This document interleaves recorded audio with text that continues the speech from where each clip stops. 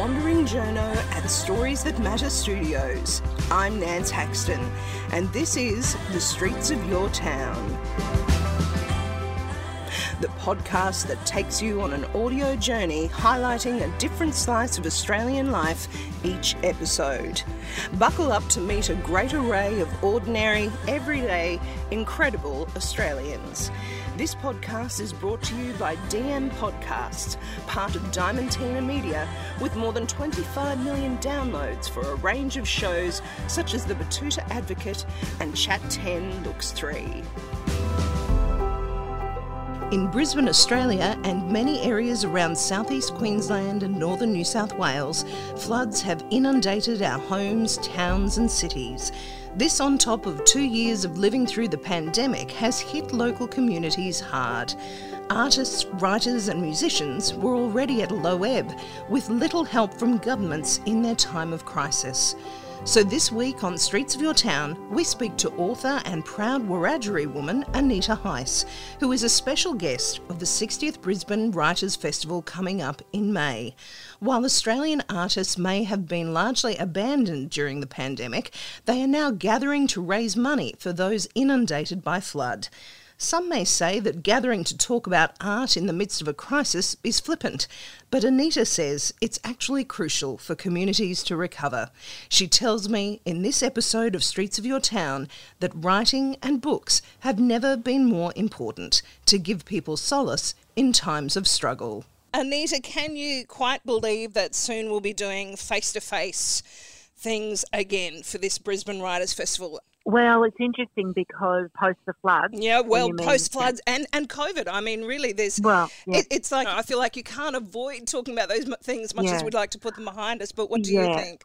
Yeah, well, what's interesting is while we were fortunate enough to have the Brisbane Writers' Festival last year, when other states and territories, were without for the last 2 years. I just came back from the Adelaide Writers' Week, and I can't tell you how different it was there because, unlike Queensland, so many other cities have not had writers' festivals for so long, and it was like such a celebration of just being able to come together, even though those of us from Queensland, were in the throes of a flood. I was in Melbourne. I was evacuated during the flood. I live in West End, and I went to Melbourne on the Monday. I was without power, so it didn't matter where I was, really.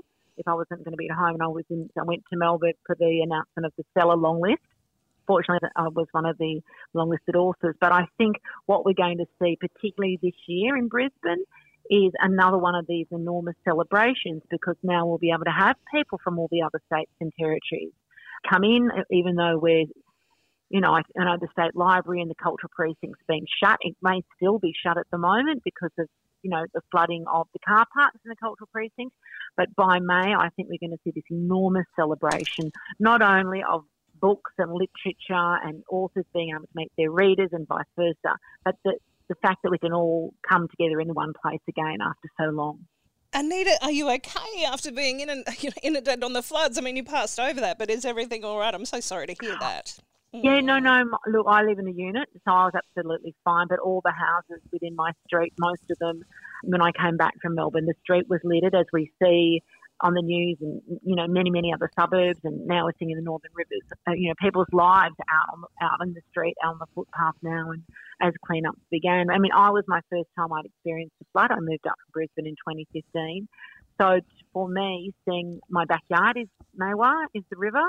So to see that come into my backyard and then up to the building was it was scary for me. And I knew that I would be safe because I was on the second floor anyway. But, the tragedy that we've seen unfold across Brisbane and now moving down throughout New South Wales is just phenomenal. And my heart goes out to everybody. And I will say that there's lots of fantastic activities that writers are involved, including myself, where we're auctioning off mentorships and books and illustrations and so forth to raise money for flood recovery, particularly in Lismore. And I think I lived in Sydney, as you know, until recently, and I remember in the 2011 floods being part of so many fundraising activities that were generated by authors. And I think that's one of the strengths in our community, that we, in the writing community and the publishing community, we come together in those times of when the community needs us. And I think most of us want to be able to do something, but what can we do So if we can just raise some dollars, then that's something practical as well. It's that underrated aspect of the arts again, isn't it, in these times of crisis, whether it's pandemic or floods. Absolutely. To unite people after that, to give some hope. Is that really the role of books and a writers' festival at this time? I think it's an aside. I don't know that we all set out to do that. I think it's just part of the creative industry and the creative process that we are creative in the ways that we can bring people together. And I think the festival this year will take, as we both think, will take on a different role, because it is a place where people can come together and escape for a little while through fiction or through poetry, through children's stories and so forth, and also be around like-minded people with visions for the global village that we live in. I mean, we're also seeing what's unfolding in the Ukraine, another travesty. And I think there'll be plenty of conversations on panels about how we can see the world through different lenses and through perspectives that can hopefully make more people more empathetic to what's happening outside of our own, circles. And I see that you're getting out to the suburbs as well, Anita, and that there's an interesting thing where people can they're free tickets or they can make donations. So that's interesting as well to hear your work. I think, I just noticed that online today as well. So that I noticed that in Melbourne at the Wheelers Centre, it's, entry by donation. So that means for those people who can afford to pay $20 or $50, that's great, but that will cover it for people who don't have that capacity. And I think that this is a wonderful opportunity, because it means nobody misses out. And in some of the bigger festivals where ticketing is quite expensive, it does limit people being able to attend one or more. So I think that's a great initiative. I think that's the first time the Brisbane Writers Festival have done that. And I'm hoping that I'm really looking forward to getting out to the libraries, taking out to the regions, because there's also this expectation everywhere, in every state and territory, that everybody has to come into the capital city in order to engage and to participate and have some fun and be entertained.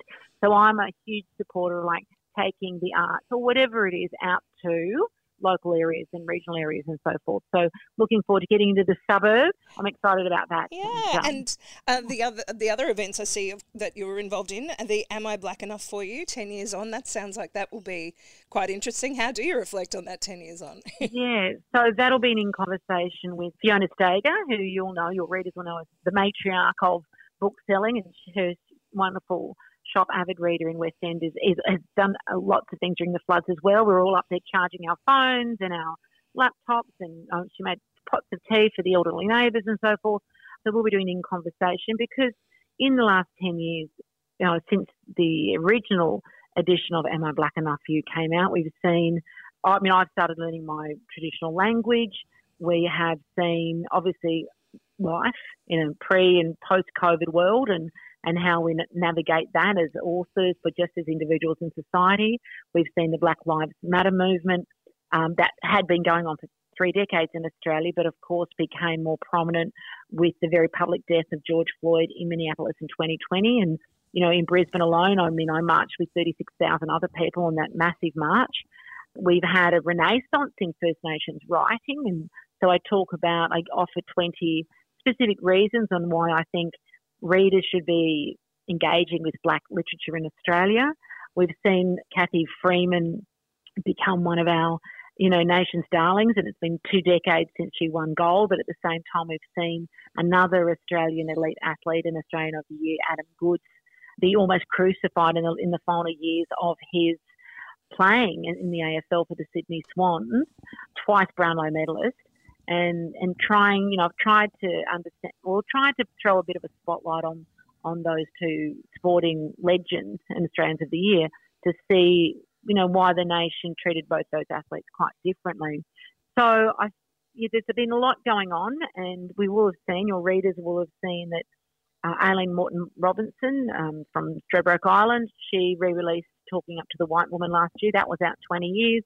Jackie Huggins, she's just re-released Sister Girl through UQP, and that came out, I think, 24, 26 years ago. So I think many of us that are writing in the non-fiction or the memoir space are just picking up the ball and looking at what's changed in the social landscape, in the political landscape, in the way in which language is used, particularly around First Nations peoples in Australia, as we are, all of us. I do a lot of teach PD, and I say, like, me, you, everybody, we're all lifelong learners. And I learn something new every day, and I think part of this process and of writing and speaking at festivals is to share what I've learned. But also I love festivals because I get to meet my readers and I get to hear what they liked, what they didn't like sometimes, get to hear that too. And that helps to make me a better writer, I think. I've got 2 panels. I'm on. I've got the library. I've got that, and I think there's what I would say for your readers is there is something for everybody. Yes. Because we're all very subjective in reading. Not everyone reads non-fiction. Some people just want to read, some fabulous fiction that they can escape with, and that's great. That's important. There should be no prescription as to what we should be reading. I don't buy into this literary hierarchy. I wrote chick lit for years that people thought was, romance and chick lit doesn't matter. But you know what? Some of those books are my best-selling books, and everything doesn't have to be a challenge to us mentally. We are allowed to read for enjoyment and pleasure, and it is possible to incorporate into historical fiction or chick lit and romance themes and issues and world politics and things that matter as well. It's about how we weave it into a story to an audience that might not want to read an academic text, for example. Well, speaking as the mother of a very sporty 11-year-old, can I thank you for giving him something to read, Anita? It's been very hard at times he just isn't interested in all the wizardry and whatever, but he loves your sporting books and, goes to them because that's his language.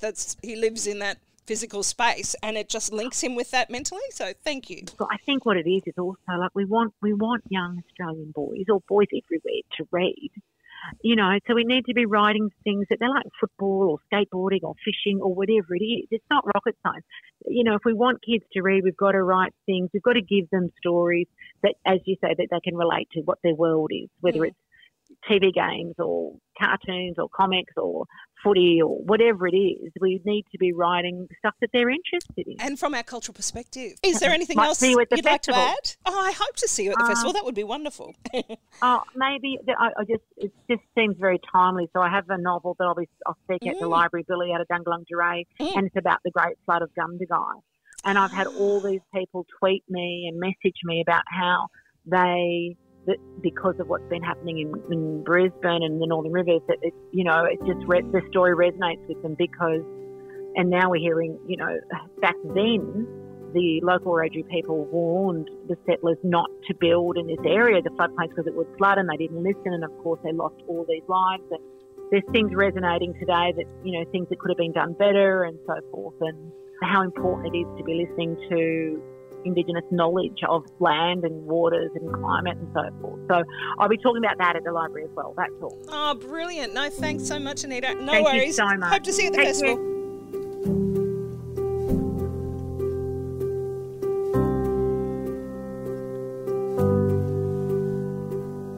That was Anita Heiss sharing her excitement for the upcoming Brisbane Writers' Festival for this episode of Streets of Your Town.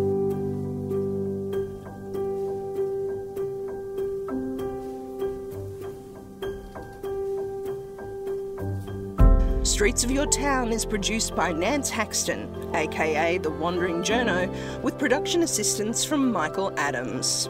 That's it for this episode. I'm Nance Haxton. If you'd like to meet more everyday, incredible Australians, subscribe and listen to the back catalogue of Streets of Your Town, including Series 2, The Journo Project, on Apple Music, Spotify, or wherever you get your podcasts. If you like what you hear, please review and rate Streets of Your Town on your podcast provider, share the show with your mates, or join my Wandering Journo tribe of supporters at the Streets of Your Town website, soyt.substack.com.